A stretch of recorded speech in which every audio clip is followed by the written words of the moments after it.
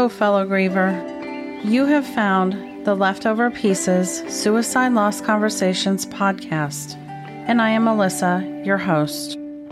I am with you on this journey because my 21-year-old son, Alex, died by suicide on August 7th of 2016. Since launching this podcast in late 2020, I have followed my heart and expanded the Leftover Pieces to include books and an online community where I host Zoom support groups every week. It is there, in this community, that I lead other parents who have lost a child by suicide from survival toward hope and into healing. The website is also a resource hub, a connecting point for all survivors of suicide loss. You can find me, ways to connect with me, and links to everything that I'm doing in the community on my website, theleftoverpieces.com. Know that I'm always open to suggestions and feedback. And if you know someone that I should connect with to be on the podcast, please let me know that as well. So now, I invite you to join me for real conversations, candid talk on hard topics surrounding the loss of our loved ones by suicide. I talk to other loss survivors, mental health experts, advocates, and on alternate weeks, I offer shorter solo episodes where I go down the rabbit hole to discuss things that have been on my mind or possibly parts of my journey that I feel would be beneficial to share. Every week, we explore the questions that haunt us, seek the courage to uncover the healing tools within us, and offer the comfort of a community that we all need so very much. It's true that our hearts and lives have been shattered, but come along with me, and together, let's choose to find meaning and even happiness amid the leftover pieces before us. Welcome.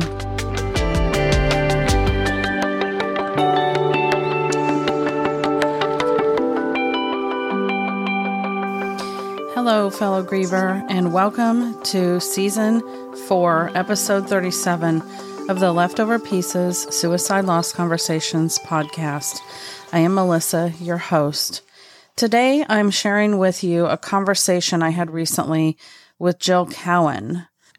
Jill is the co-creator and president of an organization or a program, if it might be the better way to say it, called Healing to the Max. Jill is a fellow survivor parent, having lost her beloved son, Maximilian, who went by Max, in March of 2015. Max was just 16 years old at the time. I'm going to read a little bit about Max straight from her website. Max was only 16 years old. He was a student in grade 10 at Centennial School in Saskatoon, Saskatchewan. He was a great kid. He had lots of friends, a girlfriend, a part-time job, was first-string player on the football team, and even participated in soccer academy. So when Max approached us and told us he was struggling with depression, my husband and I did everything we could to try to help him, including consultations with our family doctor and getting Max on a lengthy list to see a psychiatrist. But when the time on the waiting list was over, it was already too late. There were times where Max seemed to be doing better, even enjoying our fun family getaway to Cuba and applying to study abroad. Max's suicide seemed unplanned, like the rug just got pulled out from under his feet. Even though we knew he had been struggling, we were always hopeful he would get better, so losing him was not only heartbreaking, but also incredibly traumatic. We miss him deeply. Healing to the Max is a program that she co-created in 2019, 4 years after the loss of Max. Healing to the Max is a compassionate community of support. It's a therapeutic, intensive program. It's designed to pick up where most of us are left off with, which is with not adequate counseling or therapeutic services offered to us by either our government healthcare systems or our own private ones. In our conversation that I'm going to share with you today, we talk about how so many kids go so quickly from the time they first start struggling to the time that they are gone. For her, Max first talked about his struggles in October of 2014, and by December, she felt that they were really in a war on his depression. She and her husband were actively involved in getting Max all the help that they could. You'll hear her discuss that they tackled this as serious right from the beginning, and Max knew he wasn't alone. Max was the kind of kid, much like I think of my son Alex, who was just there all the time for people. He had a plan for his future. He had a life ahead of him. Many of his neighbors called him 1-800-DIAL-A-MAX because if you needed something, Max was always there to help or lend a hand. In the wake of Max's loss and developing the program they have, which is a narrative program, you will hear her talk about their approach and how it's different. She discusses her other 2 kids, and we discuss how to deal with this grief in general, among many, many other things. I often say, you don't get over this. You learn to live successfully alongside of your grief. Very similarly, Jill says you learn to live with grief and joy, hand in hand. I thoroughly enjoyed my conversation with Jill. I took a lot from it, and I think you will also. So without further ado, let's get started and welcome Jill. Hi, welcome to the podcast, Jill. It is my honor to have you on. How are you doing? Oh, thank you so much, Melissa. I'm doing just fine, thank you. What an honor it is for myself. I've been watching your work online and waiting for the day that this day would come where we could meet and sit down and have a meaningful conversation. Thank you so much. Yeah, you're welcome. Me too. I too have been waiting, and I always just think that things will happen in the right time. And I think we both think that this is the right time because I too have been admiring you as we run into adjacent circles online and things. And I'm just really glad that the timing is right. So I'm going to start the way I start all of these conversations, Jill, and ask you to share your lost story, whatever that means to you. So in early March of 2015, I lost my son, Max, by suicide. And Max was 16 years old. And we're from Canada.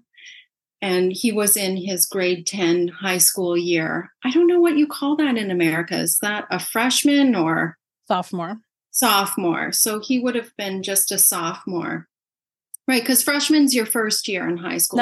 Yep. So you're a freshman and then a sophomore and then a senior? Nope, then a junior, then a senior. A junior, then a senior. So it's 4 years in high school. Is that right? Yep, it is. And those are the same names that we put to it on the collegiate level too with a 4-year degree. It's the same thing. Well, that makes sense. That is very smooth and cohesive. Completely different, even though we are in North America. And of course, our cultures are very adjacent to one another. That's a little bit different. So Max was a sophomore here in Canada, and he was just your typical 16-year-old boy. He had a steady girlfriend. He had a part-time job. He had a really close-knit group of friends that he had from early childhood. And he had decided to choose a high school that aligned with what he was hopeful to do post-secondary. So I don't know if it's like that in the States, but you can choose your high school here. It doesn't necessarily have to be in the catchment area that you're living. So let's say you wanted to become a doctor, or you wanted to work in medicine post-secondary, you could find the high school that sort of specializes in the maths and the sciences. And you would go there so that you could get those prerequisites for your post-secondary education. And so Max went with a school that kind of had the programming to facilitate his post-secondary hopes, which was to become an environmental scientist. He wanted to travel to underdeveloped countries and help improve their quality of life through sustainable infrastructure. And so he split from his group of friends that he had gone through all the years with, and he went to this new high school. And he was thriving by all accounts. He was happy and finding his way. He had still kept up his friendships with his old group of friends. And he had made some new friends and, of course, met his girlfriend there. And he was participating in all sorts of extracurriculars. And he earned a starting position on their football team. And as a running back, that's a really skilled position. And he kept up with the sports that he had done previous, but football was a new sport to him. So we were so proud. We loved to see him sort of thrive with that new sport that he was learning. And it was always like your high schools, right? You go out and there's pep rallies. I don't know if you call them pep rallies, actually. Yes, we do. Yeah. So anyhow, the cheerleaders would be out, and it's like a really exciting electric environment. We were so proud of him, and he seemed to just be going forward, right? He had his sort of goals post-secondary. A lot of young people don't know what they want to do, and the world is their oyster, and they're so young, and you don't want to put pressure on them to make these decisions. But Max sort of had a really clear vision of what his future looked like, and yeah, we were just really watching him blossom. And in his younger years, he was always very consistent. We have an older son, so his brother, Zach, and his younger sister, Neve Marie, was 5 years younger than him. And he's very nurturing. Like, he just had all the time in the world for his brother and sister. And we just sort of saw that continue. I just felt like I could write a book on what it is like to parent a teenager. I just went, this is so easy. I'm flying through this. Our first son was making his way and doing well. And then Max came along, and I'm like, okay, who thinks teenagers are hard? I would like to meet these people because this is so easy. And so he never gave us any trouble at all. Our neighbors called him 1-800-DIAL-A-MAX. Like, if they needed an odd job done. Up here in Canada, our winters are really long, especially where we live. We're really quite close to the Northern Shield, which is really close to the North Pole. Really, we're really not that far. So our winters are really harsh. And so people would just call and know that Max was going to show up and help them clear the snow. It's not an easy feat here where we live. And so we just never really had any concerns about him. So when he came to us early on, he came to myself and he said, Mom, it was really quite quickly after he started his grade 10 year. And he said, Mom, I think I'm struggling with a depression. Those were his words. He said, I think I'm struggling with a depression. And I was just completely shocked. That was the last thing I would have expected. I was really glad that he came to me, and I told him that I was sorry to learn this. And I promised him that we were going to get him the best help. And I said, you're not in this alone. I said, I am going to treat this like as seriously as if I had found out you had cancer. I'm going to throw everything that I have at this. You're not alone. And I told him that this wasn't his fault. This is a common thing. And just trying to not make him feel so isolated in his experience of struggling in this way. So I did tell him we're in this together. And I did ask him if he had any thoughts of hurting himself. And he was really quiet, and he had some tears. Like, he wasn't crying, but he had some tears escaped, right? And I knew that those were thoughts that he had. So I put my hand on him and I said, I'm scared. I'm frightened. But I again assured him that these were normal thoughts. but please don't act on that. If those thoughts ever come up, all he would have to do. So I made a pact with him. And again, this is all brand new information to me. For all accounts, it looks like Max is going forward as a young teen does and doing well and thriving. And then he just came to me, and it was after school, and I was just in my bedroom.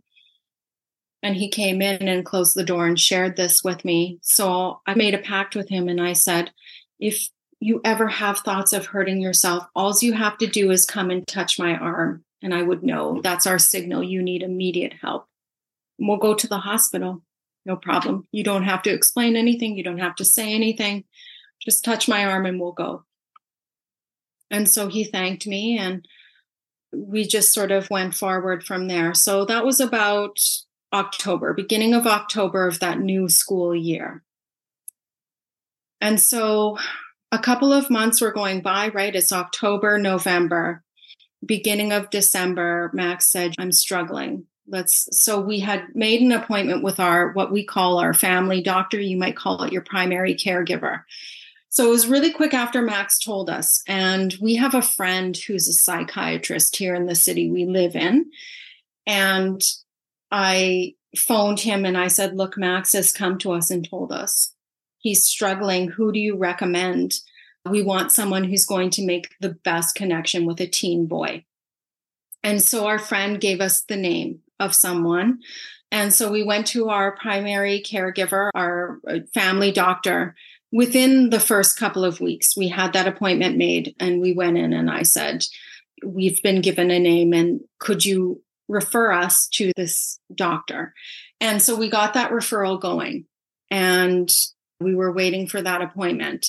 And a couple months went by, and Max came and he said, yeah, I'm not doing well.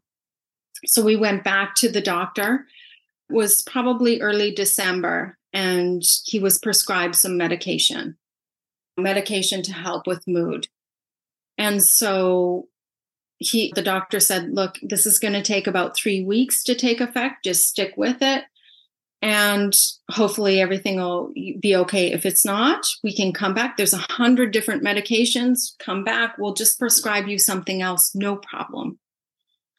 So he went on the medication and it seemed to be working. And he said, Mom, it's sort of taken the edge off. And I said, okay, good. Let's just keep going with it. And again, we're still waiting for this appointment. We had planned a family trip for Christmas. We bought plane tickets and booked a resort in a tropical location. And off we went on our Christmas trip with the children. And he loved that. I mean, he loved being on the beach for Christmas. There were other soccer stars from around the world, from the European Soccer League. And even though there was a language barrier, they all got together and they played on the beach. And he was thrilled with that. He loved meeting them. And in fact, there's one young fellow that he played with on that beach. We still keep in touch with him. He plays for a Swedish team in Europe. And so we still keep in touch with that young man. But he really enjoyed that. And so things seemed to be going okay. Christmas happened. So he told us in October he was struggling. We tried some medication. We were checking in with our primary health provider. And we go on our family trip. And we came back from that trip in early January. He picked his classes for the coming year. So that would be his junior year, as you say. That was for us, grade 11. So the year before graduation happens. And he picks his courses, and it seems like things are going all right. And in early March, we just woke up one morning and discovered that Max hadn't made it through the night. He had done something that ended his life. And even though we knew Max was struggling, it was still incredibly shocking. We just thought this was Max. He's going to make it. I fully believed that. I just went, this is our Max, our reliable, our 1-800 dial a Max. This is happening, but we're going to beat this. And this is going to be a phase. Maybe, and I was prepared to help support him throughout his life, check in with him, make sure that he was okay. And he had just taken his girlfriend out the night before for her 16th birthday, a special date. They went out for dinner. And they went to, I don't know if you have you would have batting cages. So they went to the batting cages and they did that. And then they went to an arcade where you play games and you get tokens and things and you can cash in your tokens for rewards. And then they walked down the road and they watched a film. And Max had his appointment scheduled to get his driver's license on the Tuesday that week. So I picked up the kids at the movie theater and we drove his girlfriend home and he walked her to the door and gave her a kiss. And she was supposed to come over for dinner that Sunday evening at our house. And it was that night. Max didn't survive that night. He was gaming online, as young people do. He was playing Call of Duty. I don't know if that's still a popular thing or not, but he was playing Call of Duty with the boy down the street, his best friend, Aiden. They were best friends since they were 2 years old. And they were gaming online. And of course, they talked through their right? And he said, I'm going to get a snack. And he said, I'm going to get a pizza pop. And they were in the middle of a game. And that was it. Instead of getting a snack, Max, he did what he did. And the very next morning, we discovered that he hadn't survived. And so it was really 5 months from the first time he told us that he was struggling to the moment that we lost him. And I just felt like he slipped through my fingers. That was really a devastating reality. We were just starting on this journey of getting him help. 2 weeks after his funeral, 2 weeks to the day, I got a letter in the mail saying he had been accepted as a patient at Child and Youth Psychiatry. And so, of course, I phoned them to get him taken off the list and said that he hadn't survived. And I just didn't want another family to have to wait. Since that time, I am doing the work that I do now. It's about a 2-year waiting list for young people to get an appointment with Child and Youth Psychiatry. So really, I don't think there's any way you can prepare for this type of loss. Of course, there isn't. Even if you know your loved one's struggling, you have that hope that they're going to survive. You always have that. And how can you not? Right. Yeah. Jill, thank you for sharing that. I know that, like me, you've been on this journey just a year longer than I have. So we both have shared our story a lot, and it just never falls any less on my heart when I hear this story of another parent losing their child this way.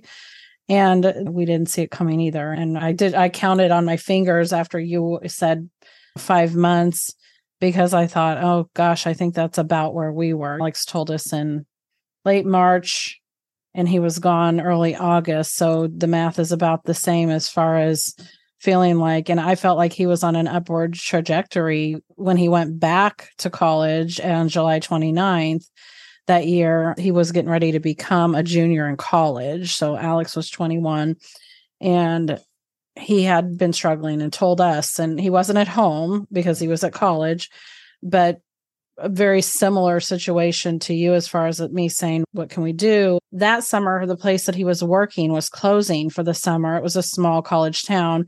And so he said, I'm going to come home for a good portion of that. So we had him for 5 weeks. So I had the gift of having not had him live at home for almost 2 years, of having him at home for 5 weeks, which really felt good given where he was at and that he was struggling with the counseling center, not having the appointments that he needed and things like that. And they wanted to just throw medication at him right away, but then they wouldn't make appointments. They wouldn't follow up the way he needed it. And so I was excited that he was going to come home and I could have him in front of me, Jill, kind of like where you felt like you wanted to be able to see. And I just felt like he was doing really well. And I didn't want to upset the apple cart with a bunch of mom hovering over him at 21 years old, especially. And so I made the decision to wait until the end of his visit to sit him down. And unless I had seen something, but I didn't see anything that was alarming. I thought, he seems to be doing really well. And so when we sat down, just me and him at the day before he went back, and I said, okay, mom's here. I need to know how you're doing, how you're really doing, because I'm getting ready to send you back to the environment that you were struggling in. And he assured me he was doing great. He would let me know if we needed to do follow-up counseling. He was talking about coming home and switching universities. We had all of these great conversations, and he went back, and 8 days later, he was gone.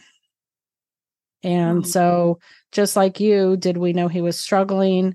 Did we embrace whatever that meant as far as getting him help? Absolutely. And yet we lost him anyway. And yeah, I don't know how you prepare for it, right? But I never know what to say to people as far as there's a real fine line when we are survivors of a loss like this to know how we work adjacent with prevention campaigns, right? Because it is so hard to know the rhetoric that exists in the States with the glamorous campaigns is often all suicides are preventable. 100% of suicides are preventable. And it's really hard for those of us that feel like we were doing and saying and acting all the right ways to say, but is it really? Isn't there something else that we could do? So I think it's just a really complex problem that we all are trying to navigate. And until you live this life, until you have these experiences, you don't understand how broken the systems are. And where you have a user fee, right? You have to pay for your health care. But at least the people who have the means to pay can get the help that they need, it seems like. But even us up here in Canada, right, we don't have that issue. Cost is not the barrier. However, a lot of us say, okay, well, if there was a fee, we would gladly pay that, right? Or maybe make it so that if you do earn a specific income, then maybe we can pay into that. Maybe that can be something that we carry for the greater good of our nation. For the people who will never have the access to that kind of care, could we then pay a fee?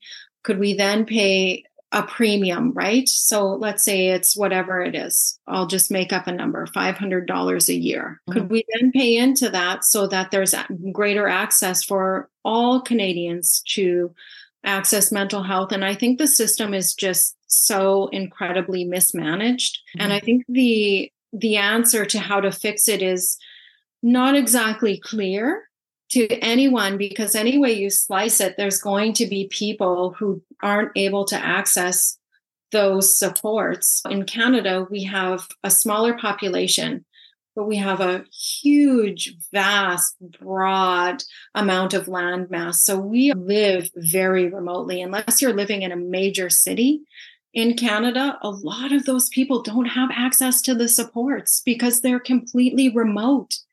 They would have to take a plane. But here where I live, it is not. In fact, my own mother suffered an unforeseen medical emergency just last month and had to take a helicopter to the hospital for a life-saving surgery. Had we not had that support available, she would not have lived. And this is the reality of where we live, that it's just such a huge, broad landmass. And how do these people get the help that they need in the timely fashion that they need it? That is an area I'm extremely interested in, that our program is working towards improving. We do have something in the works right now in the realm of suicide prevention, designed specifically for youth and teens to go into the school system and to empower our youth with the knowledge of how they can support themselves and or a loved one who is in struggle. And I think we sort of have to say, this is the system that we have. We have to work with it, but also circumvent that by empowering our young people with the tools to help themselves or help support a loved one who they know is in struggle. And it's incredibly difficult and diverse and complex. And it's not an easy nut to crack because there's a lot of stigma, as you say, around the issue of talking about suicide. A lot of people still have that hang up of, if we talk about this, then our children may die in this way. which isn't true. There is very solid research that shows when things are going well, it's the perfect time to talk about the topic of suicide with young people. And so I think a lot of people we just have to crack that on the head and sort of fight that stigma and that outdated narrative that we cannot talk to our youth and teens about suicide. That isn't going to put the idea into their head. That isn't going to give them permission to die in this way. But what it will do is give them the tools that they are lacking to help support themselves through crisis or a loved one who is struggling. So this is definitely an area that I've been working on in the last 8 years behind the scenes. Of course, Melissa, you'll be knowing from what I've been doing online that we are providing post-pension support to survivors of suicide loss. But that is something that is definitely coming, and we're right on the cusp of helping to change this. As far as the medical field goes, I think we've just got a really long way to go. And I think there's just, everybody wants to help. I do not believe in my heart of hearts that anybody who knew Alex or Max were struggling between the precipice of life and death, they wouldn't have stepped in and helped. A perfect stranger would have saved them had they had that opportunity to do that. Yeah. So I do believe our medical professionals would have saved them had they had the opportunity. But because our system has those tedious wait lists, a lot of our beautiful, deserving young people, whatever age they are, for you and I, it's young people.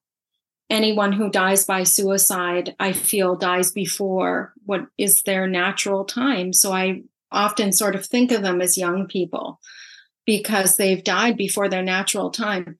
And I say natural time in a physical sense, not to say that the mental anguish and disconnect that they were suffering was not affecting their physical. As a bereaved parent, I can attest to that side of things, absolutely affecting the physical well-being of a person. But I do think that this is an area where we all have to come together and have those difficult conversations. And how can we, and I mean politically, oh my goodness, it's such a hard thing. Everybody knows what needs doing, but who is willing to go against the established mode to affect those changes? And I think the more we come together, the more we have these types of meaningful conversations, and the more we support one another, we're going to hopefully within my lifetime, maybe I'm an eternal optimist, I would love to see some change. I had that inertia where when Max died, I don't know if you went through this, Melissa, but when Max died, I went, okay, I've paid the price. Like the world has lost this precious, capable person. And that's enough. Like, okay, the price has been paid. Now it's going to stop. Now more people will know that Max died, and they won't die in this horrific way. They won't die in this tragic way. They won't die in this traumatic way. And so like you, every time I meet someone else who has lost their loved one, it goes straight to my heart. It will never, ever get easier for me to meet someone because they have found my program and they too have lost a loved one in this way, because I know how hard it is to survive. Yeah. And so it does go to the heart of me, and it just, all those things go hand in hand. And what do we have the capability of doing as survivors, right? We've just survived, and it's enough that we just had that happen. And it's enough that we have to then to learn to live with this loss. How do we then change a broken system? It's incredibly complicated. And I hope that is something that's going to happen within your lifetime, Melissa, and my own. I hope for that, and I'm working towards it. And I collaborate with a really great team of people and a really diverse community within Canada. We come together, and I'm hopeful that this is something that we're going to blow the lid off very soon. We'll see how it goes. Hopefully you'll cheer for me. I will cheer for you. I will come alongside you in any way I can. I agree so much with what you've said as far as, one, let's go back to the kids. The kids have the answers, and the kids want to talk about these things. And it really made me think about something that another mom that I spoke to said probably last season on the podcast. She's an author here in the United States. She writes young adult fiction. And so her market is teenagers. She lost her teenage daughter who was in the LGBTQI realm. And all while she was working, not only writing for children, but working to advocate for the mental health of children. She lives in a very conservative part of our country. And so she was fighting an uphill battle where many of the teens, whether they were LGBTQ or not, many of them had no place to go that felt safe. And so she was trying to help provide those spaces, and yet lost her precious daughter in the midst of it. And yet she's still a powerhouse of a voice to say, the answers lie with the children themselves. We're trying to keep them from talking about suicide and mental health. And I don't know about you, but many of the children that die here in the States by suicide, it's still the majority, not the minority, that the death doesn't get recognized or treated well at the school level, meaning the school wants to not talk about it. They sometimes even forbid the student body from talking about it. They can forbid the teachers from speaking about suicide at all. They may not recognize them at graduation. If they do, it's very muted and understated compared to if a child died in any other way. They're very over the top and overt about memorializing, bringing counselors in, talking to the student body about the loss of their friend, except when it's by suicide. And because there is this really poorly thought about idea that, like you said, that somehow that's going to perpetuate it. So if somebody else dies, we're somehow liable. And it becomes they're more worried about liability than they are about actual lives and their students and their mental health and their well-being. When the kids, like you said, it isn't that we're not planning an idea that they don't know about. They know about it. They all are walking around like you and I, nobody else can see, but the many computers that we all hold in our hands give them every idea that they could possibly ever not want in their head, whether they want to have it or not. And so we're doing nothing but a disservice by not talking to them about things that they already know about. And when you talked about antiquated ideas, the very first thing that always comes to my mind is I may be older than you. I'm 54, but back in the day. Very close, Melissa. Okay.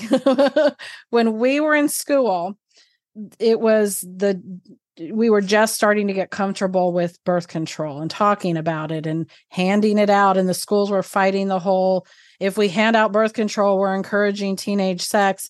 When to look at that as a grown-up makes us laugh hysterically, because teenagers have been having sex since teenagers existed. We're not going to keep them from being sexual creatures that are curious and want to connect with each other, but to not allow them access to not be having babies as children was an idea that shouldn't have seemed far beyond its time. But when we were fighting that battle back in the day of they were even in college not wanting condoms handed out back then. That was only 30 years ago. So we always had those conversations. So if that can happen with pregnancy, if that can, and sex, and if that can happen with drinking and drugs, and then I try to, like you, be an optimist that we can get there with empowering youth to talk about the scariest of scary so that they have a plan to deal with it when it shows up in their life.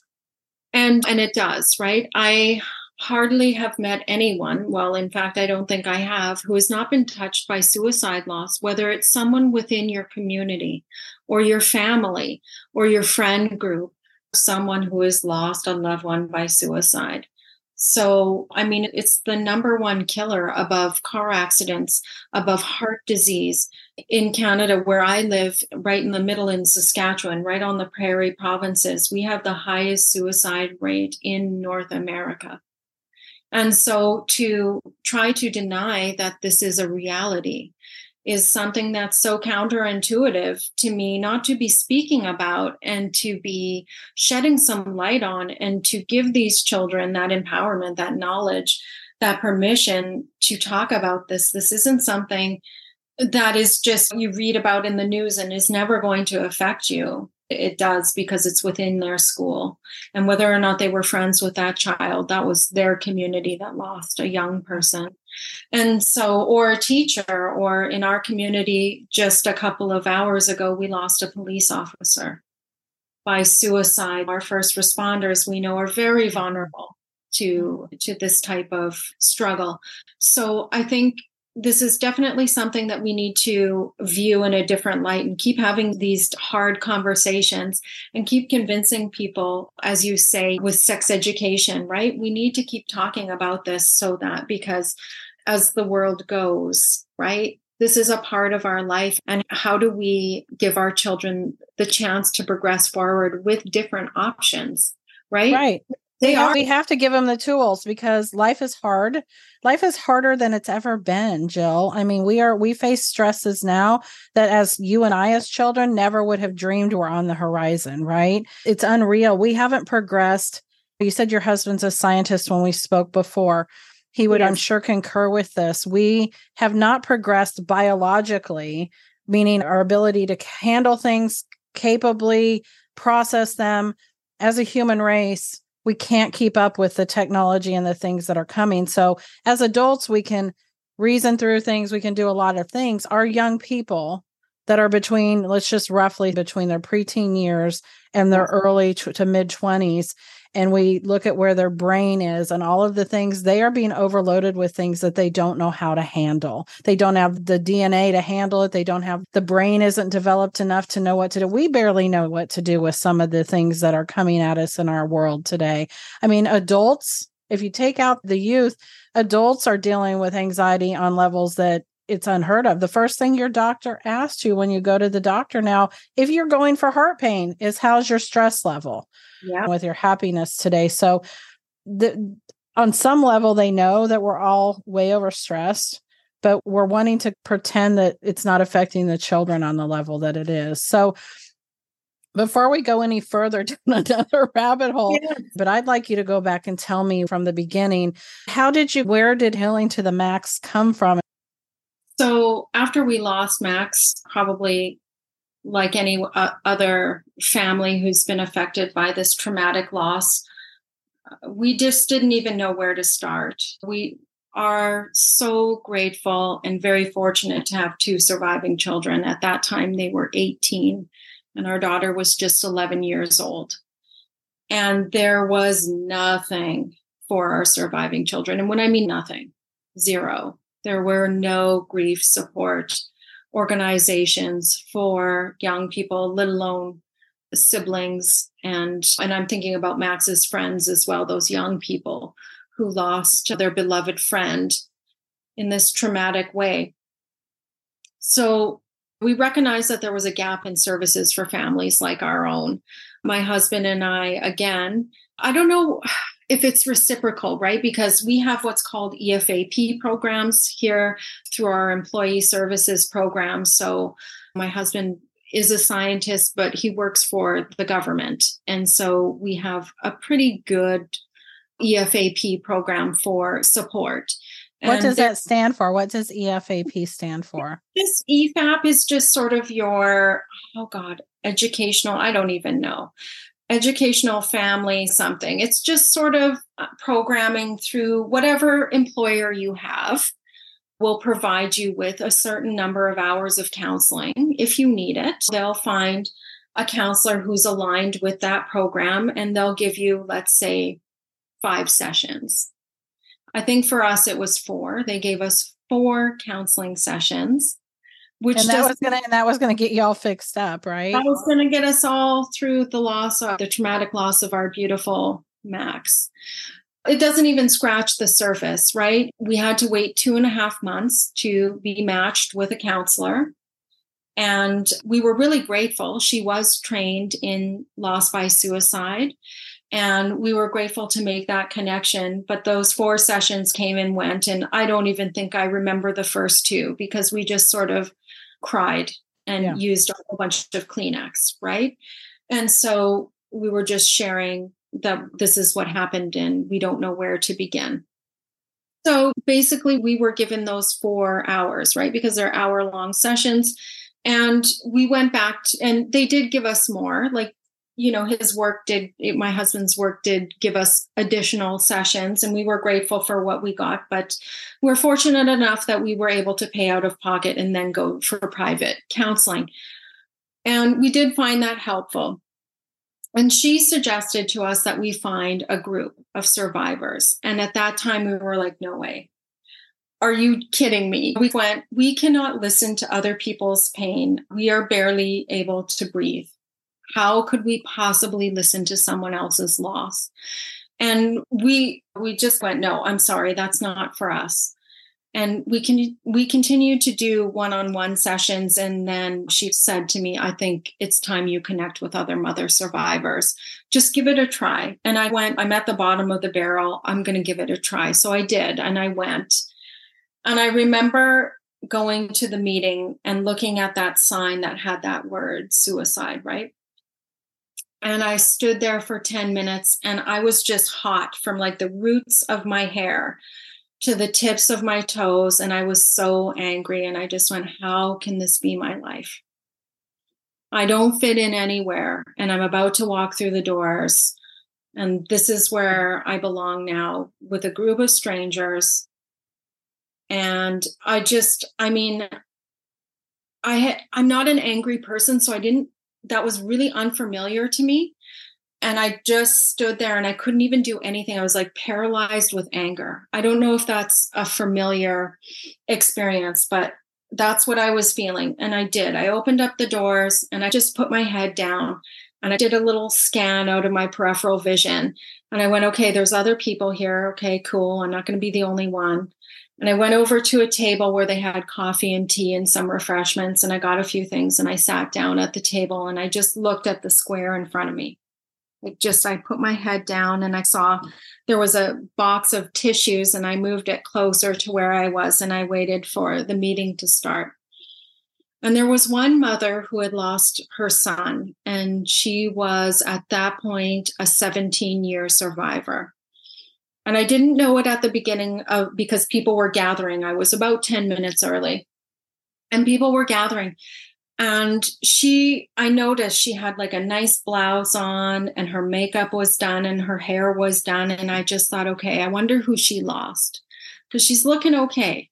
Maybe she lost like a second cousin or something, right? I didn't know. And then I saw another younger woman and I came to learn she lost a sister by suicide 10 years. And she was one of the facilitators, as was this woman I was looking, and she was the mother survivor who was a facilitator of this group. And I don't really remember much from that first session, but I do remember feeling like that was the first maybe seed of hope. Like if these people have survived a number of years, maybe there was a way that I could then too survive. So it was sort of that first little, okay, I don't know what happened during this meeting. And I apologized and I said, I would like to be a valuable contributing member to this group, but I don't know what to say right now. So I'm just going to listen if that's okay. And of course they said that was okay. And at the end of the meeting, they did the go around, the check-in, are you okay to go home? And I said, I met a mother and I was hopeful to meet another mother. And I met a sister because I was worried, of course, about my surviving children. And so I said, I'm grateful for that. And they gave me their phone numbers and I went home with that. You can call if you'd like to. And I never did. But it was that first sort of little idea of, okay, they found a way, so then maybe I can find a way.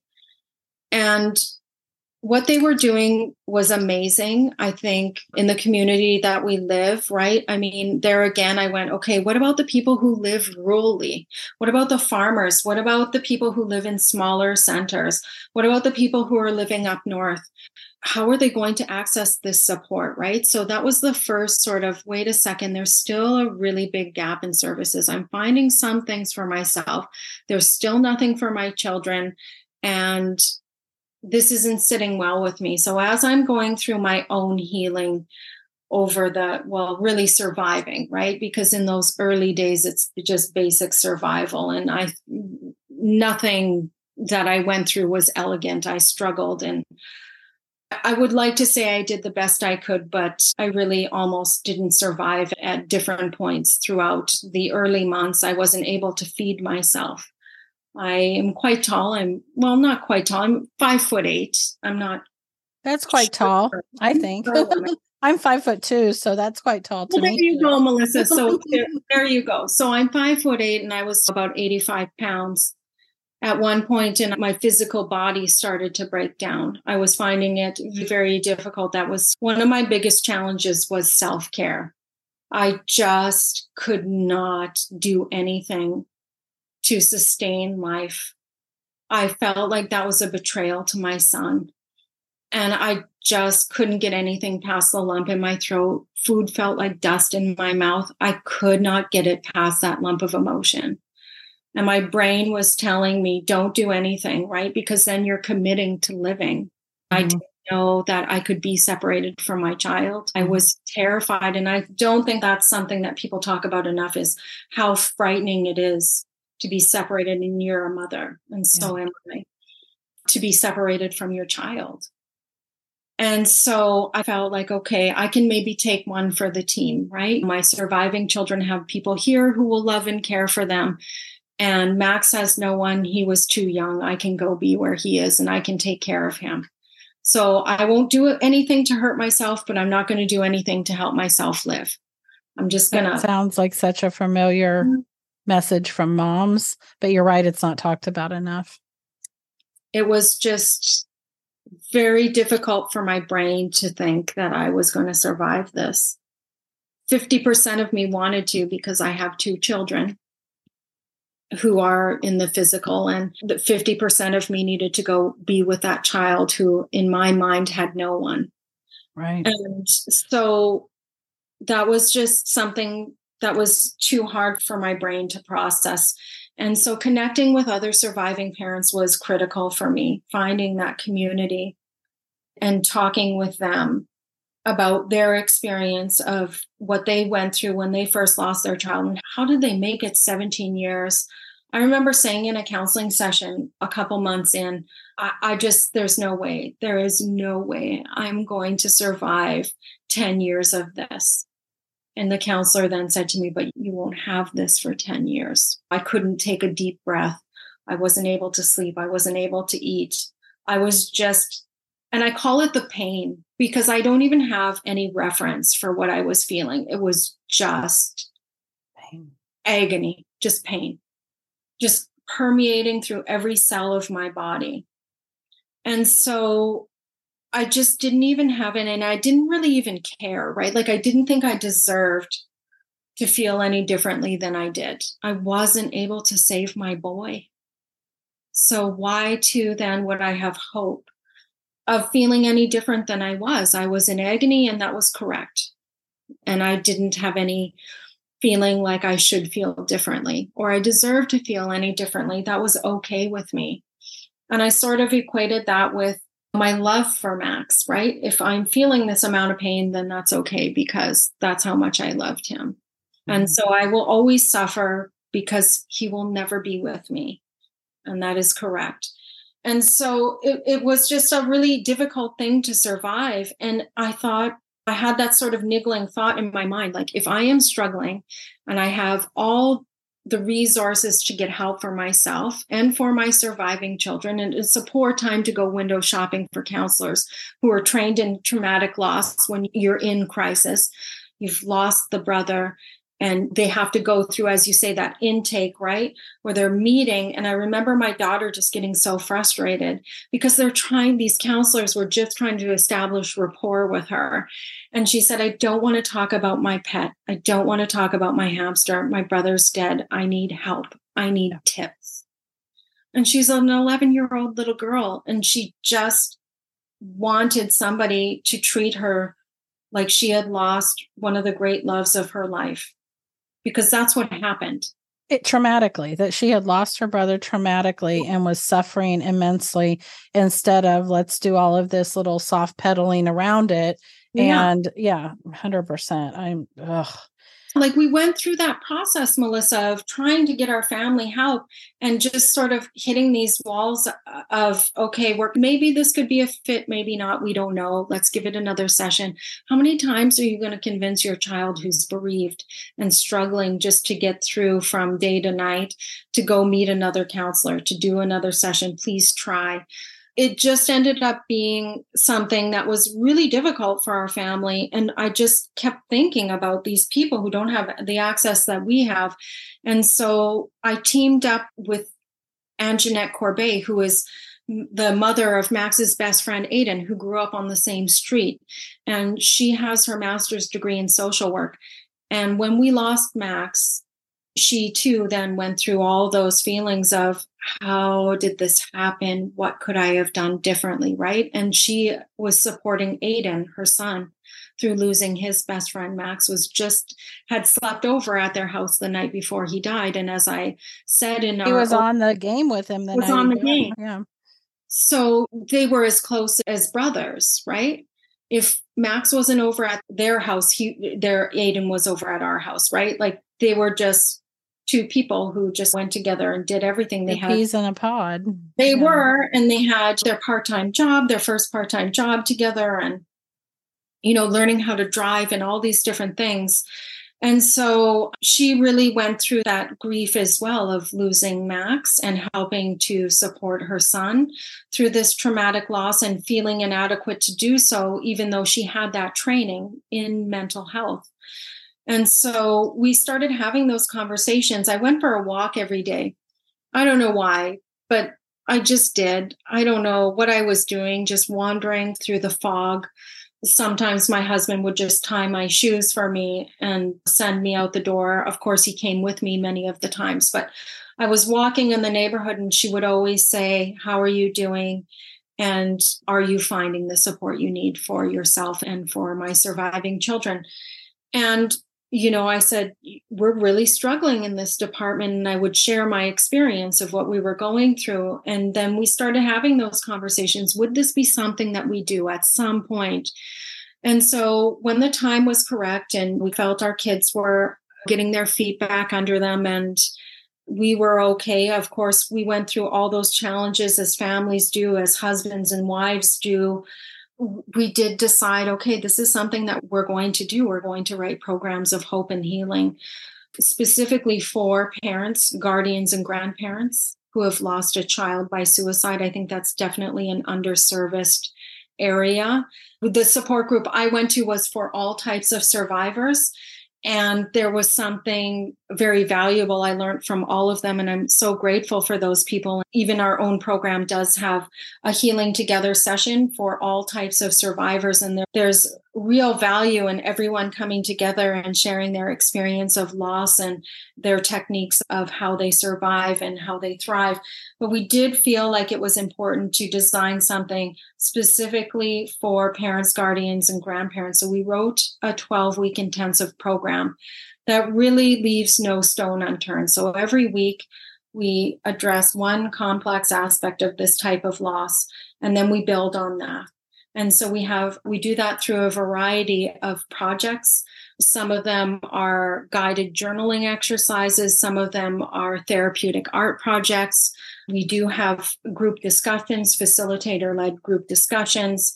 And we have other projects as well that we do group and individual projects. So every week you're building, and this is a closed group. So you have to register for that group. And you go through the 12 weeks with the same set of people and facilitators. And so it really does expand your personal network of support, right? Because you build those bonds as you go together through that 3.5 month program. It's a really beautiful option. And I know something that we want to talk about during our time together, Melissa, is the foundation of our programs, which is narrative therapy. So we did write another 8-week intensive for youth and teen survivors. So that's for people, any type of survivor ages 11 through 18 years who have lost a loved one by suicide. So that could be a cousin or a best friend, a boyfriend, a girlfriend, a brother, a sister, anyone who is struggling with suicide loss. We really do leave no stone unturned. And we did interview a number of young people, my own children and Anjanette's son, Aiden, contributed as well to what they thought would be important to include in those 8 weeks. And so we do have that. We also have a monthly drop-in program for youth and teens. So our Healing Together branch is just, you don't have to register for that. You can come and go as need be, right? If you're thinking, oh, Christmas is coming and I need some support, you can pop into a Healing Together session. The intensives you do have to register for them. And of course, we need parent permission if the person is under 16 years of age, or guardian, right? Parent or guardian permission if the person attending is under 16 years of age. And so we develop these programs through the lens of narrative therapy. And it really creates a strong foundation for our programs of hope and healing. And we talked about it just as we met here earlier on before we started recording, Melissa, about the concept of narrative therapy. And many people are doing this without even realizing. And one example of what you're doing is you're writing your books because they lived, and you are doing that legacy work and honoring that everlasting and endearing connection you have with your loved one. And you're telling the story of their life rather than focusing on the way that they died, because the reality of being an organic being is we are all going to die. And you're shifting the focus from that moment of their physical transition to honoring that life and that connection that you have with your loved one. And that's really narrative. Narrative therapy was developed by two social workers, Michael White, he was originally from Australia, and David Epstein, who is a Canadian.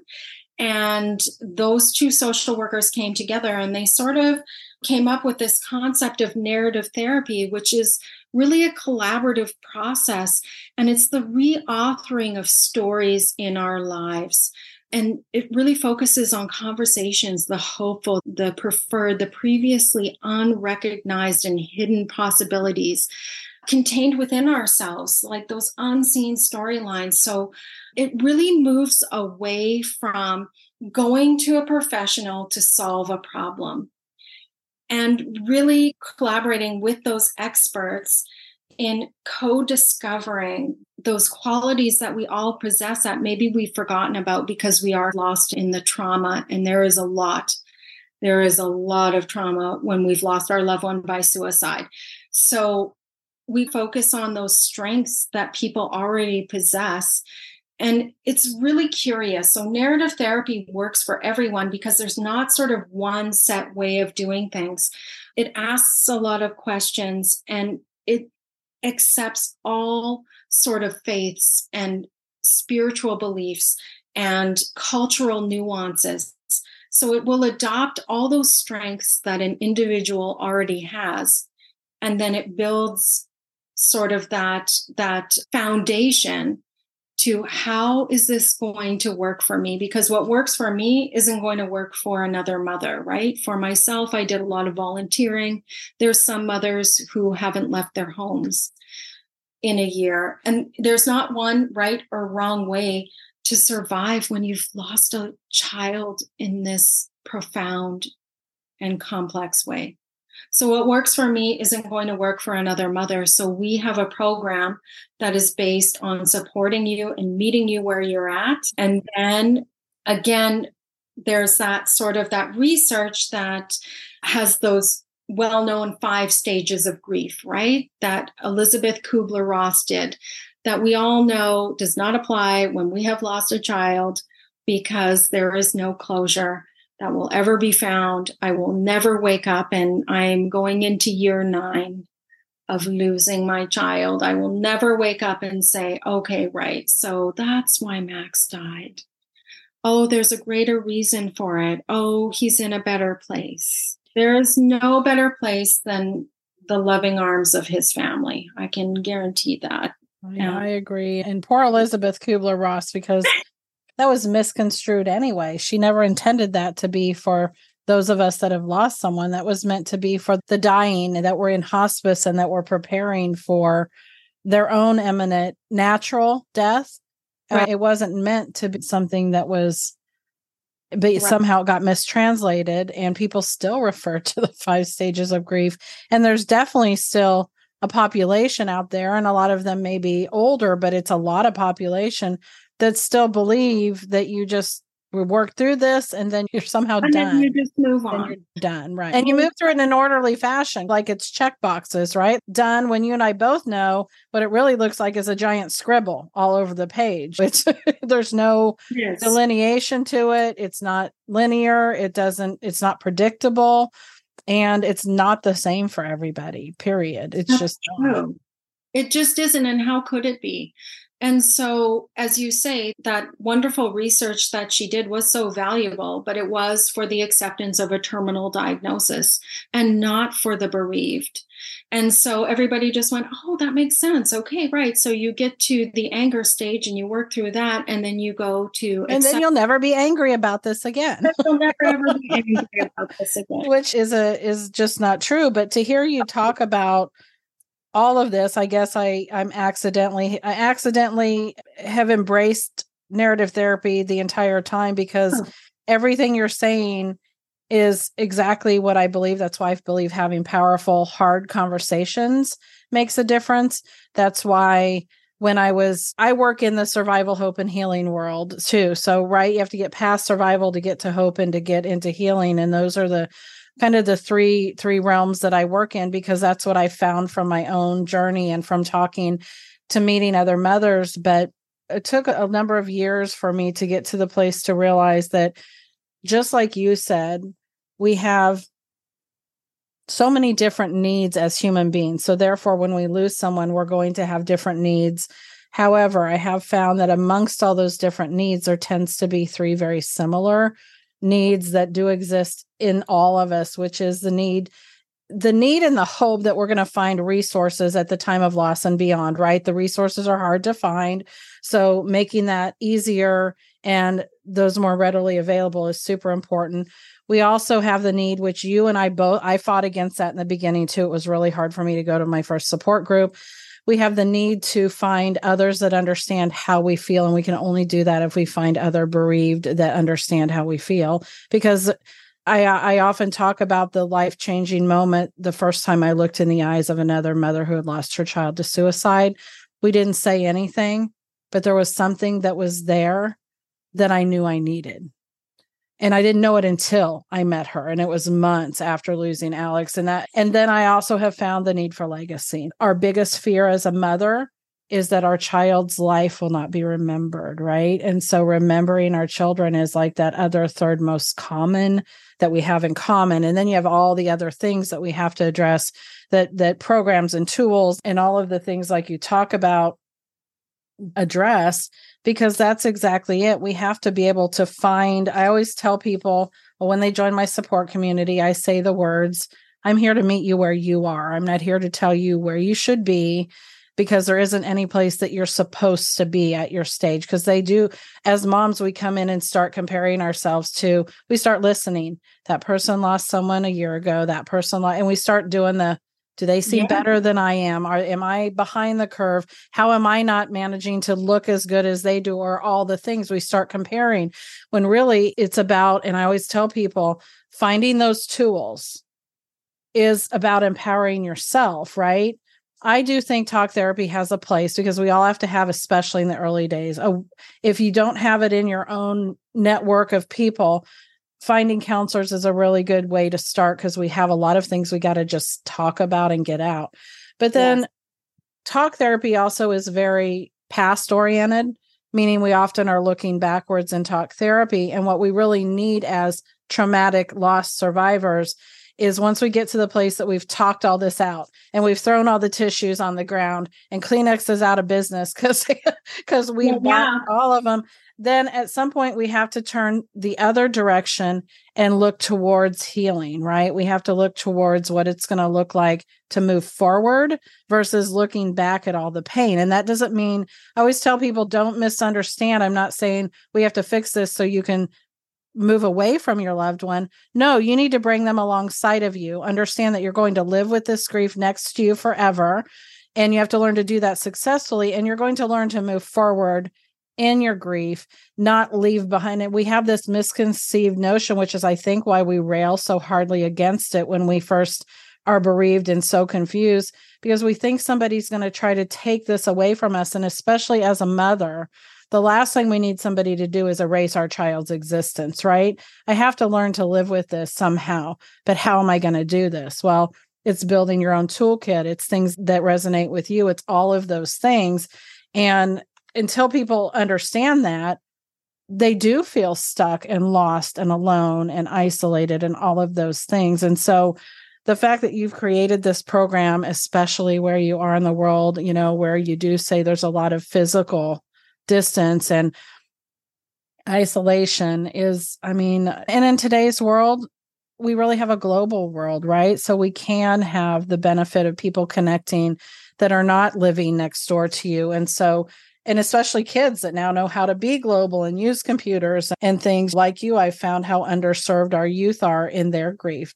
Siblings, friends. This year on the podcast, I started hosting roundtable discussions. I have one coming up in a few weeks. That's friends, because I haven't had a friend on. They don't step forward because siblings often feel forgotten. Well, friends are behind them. Friends feel like they don't even exist. Yes. And so, because they feel like if you're not in the family, but let's face it, too many of our children, those kids were just like you said, Aiden was, those kids were every bit as much their family as the people that lived in their home. And yet we pretend that it didn't even happen to them. And so I've had several sibling conversations. I've had dads, I've had stepdads. And so now I'm really anxious to have this conversation with these friends that have lost. A couple of them are my son's friends. A couple of them are friends from other people I know. The sibling discussion was so enlightening for me, Jill, that I think the friends discussion is going to be as well. And I say that from a selfish standpoint, but I know lots of other people have taken from it as well. That's the idea, right? Have these conversations and then share them so we can spread this hope that there is a way to successfully live with this and not have to hide it and pretend it doesn't exist, because how painful is that, right? And also create that community, right, of belonging. Yeah. So that they're 100%. Not 100%. isolated in their experience of loss. That's just brilliant. I should mention too, we have a men's only group within a branch. So that's been that's been going now 8 months. It was our newest branch that we added. And one of our most popular and well-attended programs is our men's only group. And yeah, everything that you're saying is right in alignment with narrative therapy. We move away from, and I think that's the reason why our program has become so successful, is that we were able to open it up online. So there's easy access. And like you were telling me, you have 50% Canadian and 50% American attendance. And for us now, we're global. So in our last program, we had people from Australia, one from Germany, and two from Ireland, in and amongst the North Americans who attended. So it has been a great way to open up and offer this form of support. But you're just right in alignment with narrative therapy. You're doing it and you didn't even know it. It's narrative. So we move away from that traditional notion of closure, because there is no closure. Yeah. That's counterintuitive to us as parents. If my son had moved across the globe and I only got to see him once every 10 years, I wouldn't stop loving him. Right. I'm always going to love him. And I always want to honor that love. Yeah. 100%. And so to just put a stop and end point on that is unnatural, and it doesn't feel correct. And it doesn't feel anything in the neighborhood of healing. Right. So for us, we have something that's called the saying hello again concept. And we just really do learn to continue that loving relationship we share with, and we even use present tense. We don't say loved one. We don't ever say past tense. We call them loved one. So when you receive our manuals, it's not a typo, because we want to reinforce that person is still your loved one. They are in the present tense. And so we never, ever use past tense language, because that person is as important to you today as they ever will be, because of that ever enduring and lasting connection you share with them. And so we do talk a lot about the saying hello again concept within our program. And so I think that's why it works really well for people, because they just think, how can I learn to, as you say, I don't want to shut the door. I don't want to lose. I've already lost enough. And you have. and it's incredibly painful. And so for us, what we do is we sort of open up the possibility to what would that look like if you could live with your grief and joy hand in hand. Yeah. And so we sort of deal with all that. There's one session that is completely devoted to guilt and shame and those complex emotions that we experience. And we do a lot of work on that. But then as we move forward into the healing part of the program, it's all focused on learning to have a relationship with your loved one. And how does that look? And for you, there's some beautiful things happening with the books that you're creating and this community, this wonderful online community that you've created with your podcast and these interviews that you're doing. If Aunt Jeanette was here, she'd be jumping up and down and she would say, Melissa's the poster child for narrative therapy. And she would say, oh, she would just be so thrilled. And she would use you as an example as she talked to people. She would say, I met this mother and she was doing all these things. And it was the saying hello concept and it was narrative therapy and she didn't even know it. Mm-hmm. So I think intuitively, a lot of people want to do that. And you call it legacy work, right? But to us, it's just honoring that present connection you have with Alex. He is your son. That is not going to change. And the love that you shared was not a finite thing. Right. It is infinite. We unconditionally love our children. And this is a really that's a huge test when we've lost our child, especially in this traumatic way that we can't prepare for. And we've had no support on, right? We haven't had, in my life, my work is to support families who have a terminally ill child or a critically ill child or someone who's been injured, a young person ages like infant to 18 years. And there's a lot of support, like even from the doctors and nurses who are working with that patient, your child, and they're praying for you. And they say, oh, we hope tomorrow is going to be better and we're rooting for you. And they do everything and beyond everything. They are exhausting themselves mentally and physically to give to that patient and hope against hope for a miracle for that child to recover. And my role is a support person. So I will open up that window for them to communicate with me. And I'll say, how was your day? And sometimes they'll just say, fine, thank you. And sometimes they'll really open up and they need someone to chat to. And you and I didn't have that. We knew our sons were suffering and nobody was rooting for us. Often in my case, I hadn't even had the chance to even tell a lot of Max's extended family we were going through this. I believed that we were doing the correct things and we were going to support him and we were going to get him through. And there was nobody checking in with Max, like his teachers weren't saying, how was your day today? Can I do more for you? There was nobody showing up with hot meals saying, how was today? I know your boy's fighting for his life. Can I do grocery shopping for you? Can I go for a walk? Can I lend you my puppy for the week so that Max doesn't feel alone? Right. But we're doing that for people whose child is struggling with a physical unwellness, whether that's an accident they've suffered, they've had a horrifically tragic accident, or they're coping with a critical illness. We support those families in that way. But people, when their child is suffering with a mental or an emotional unwellness, we're doing it on our own.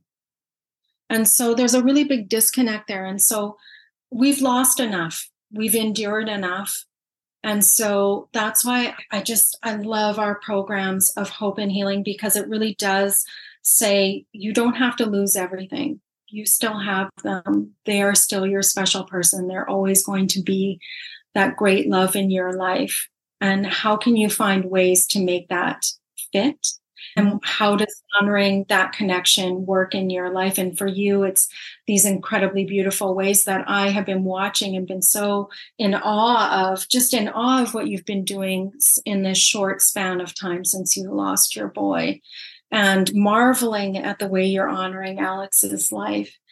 And for some people, maybe it's in small ways. Maybe they just plant a garden and they have their son or daughter's favorite color in the flowers that they've planted. And so in some ways, it's in quiet ways. And in some ways, it's really big public ways.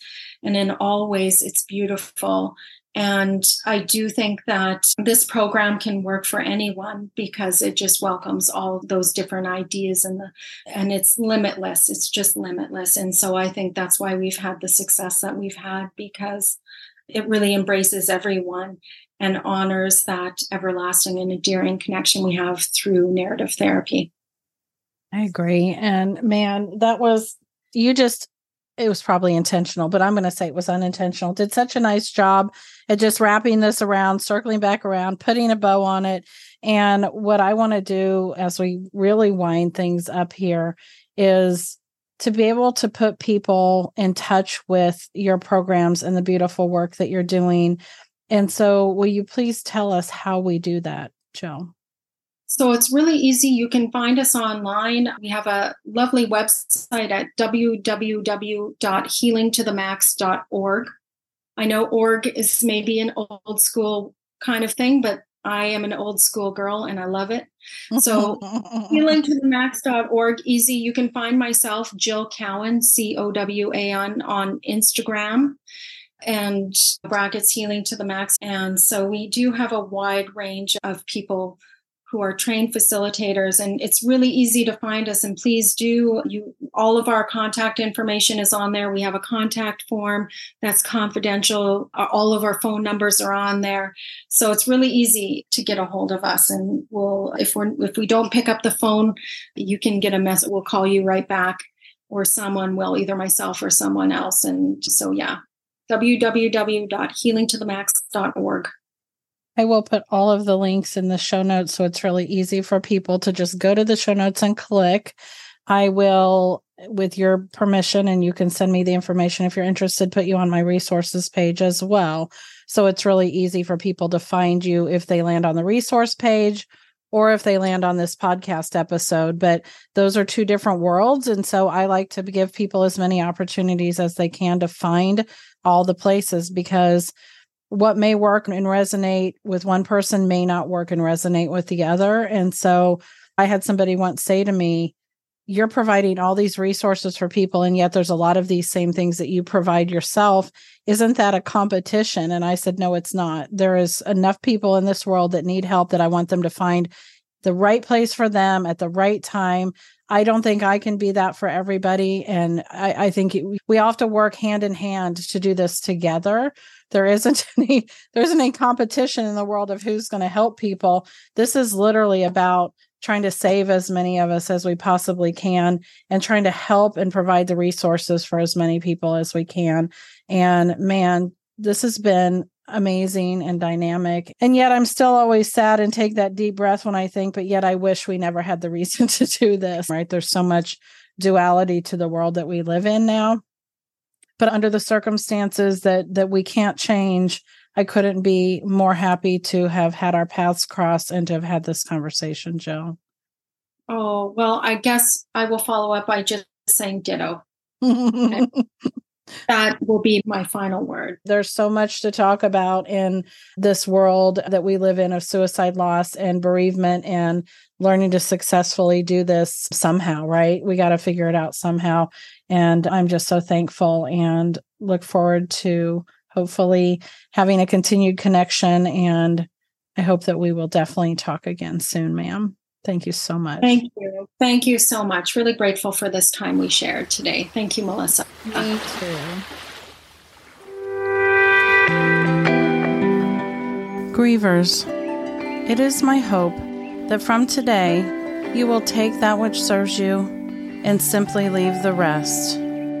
I would love to connect with you, and the best way to do that is to start out on my website, where the first thing you'll find is a video recorded message from me. And then from there, you can find everything I offer: the online Zoom support groups, the books I've written, ways to connect for the podcast, and an entire resource library assembled to help all suicide loss grievers find the resources that they need to help them along their healing journey. Please go to theleftoverpieces.com. From there, I hope that we can connect, and I hope that you too can discover that we truly are better together. If anything that you've heard in today's episode resonates with you, I would ask that you please subscribe to get notified every week of my new episodes. And then take a moment to rate and review me on Apple Podcasts so that more grievers like us can find this podcast and this community. It is from my own experience of finding myself sitting amid the leftover pieces of my own shattered heart that I can tell you that while it seems impossible in the early days, it is possible to put those pieces back together and be okay again. And every week, we'll be right here providing more comfort, hope, and community. So until next week, I'll sign off today with some words from one of my Alex's favorites, Peter Pan. Never say goodbye, because goodbye means going away, and going away means forgetting. Grievers, no one here's forgetting. Talk soon.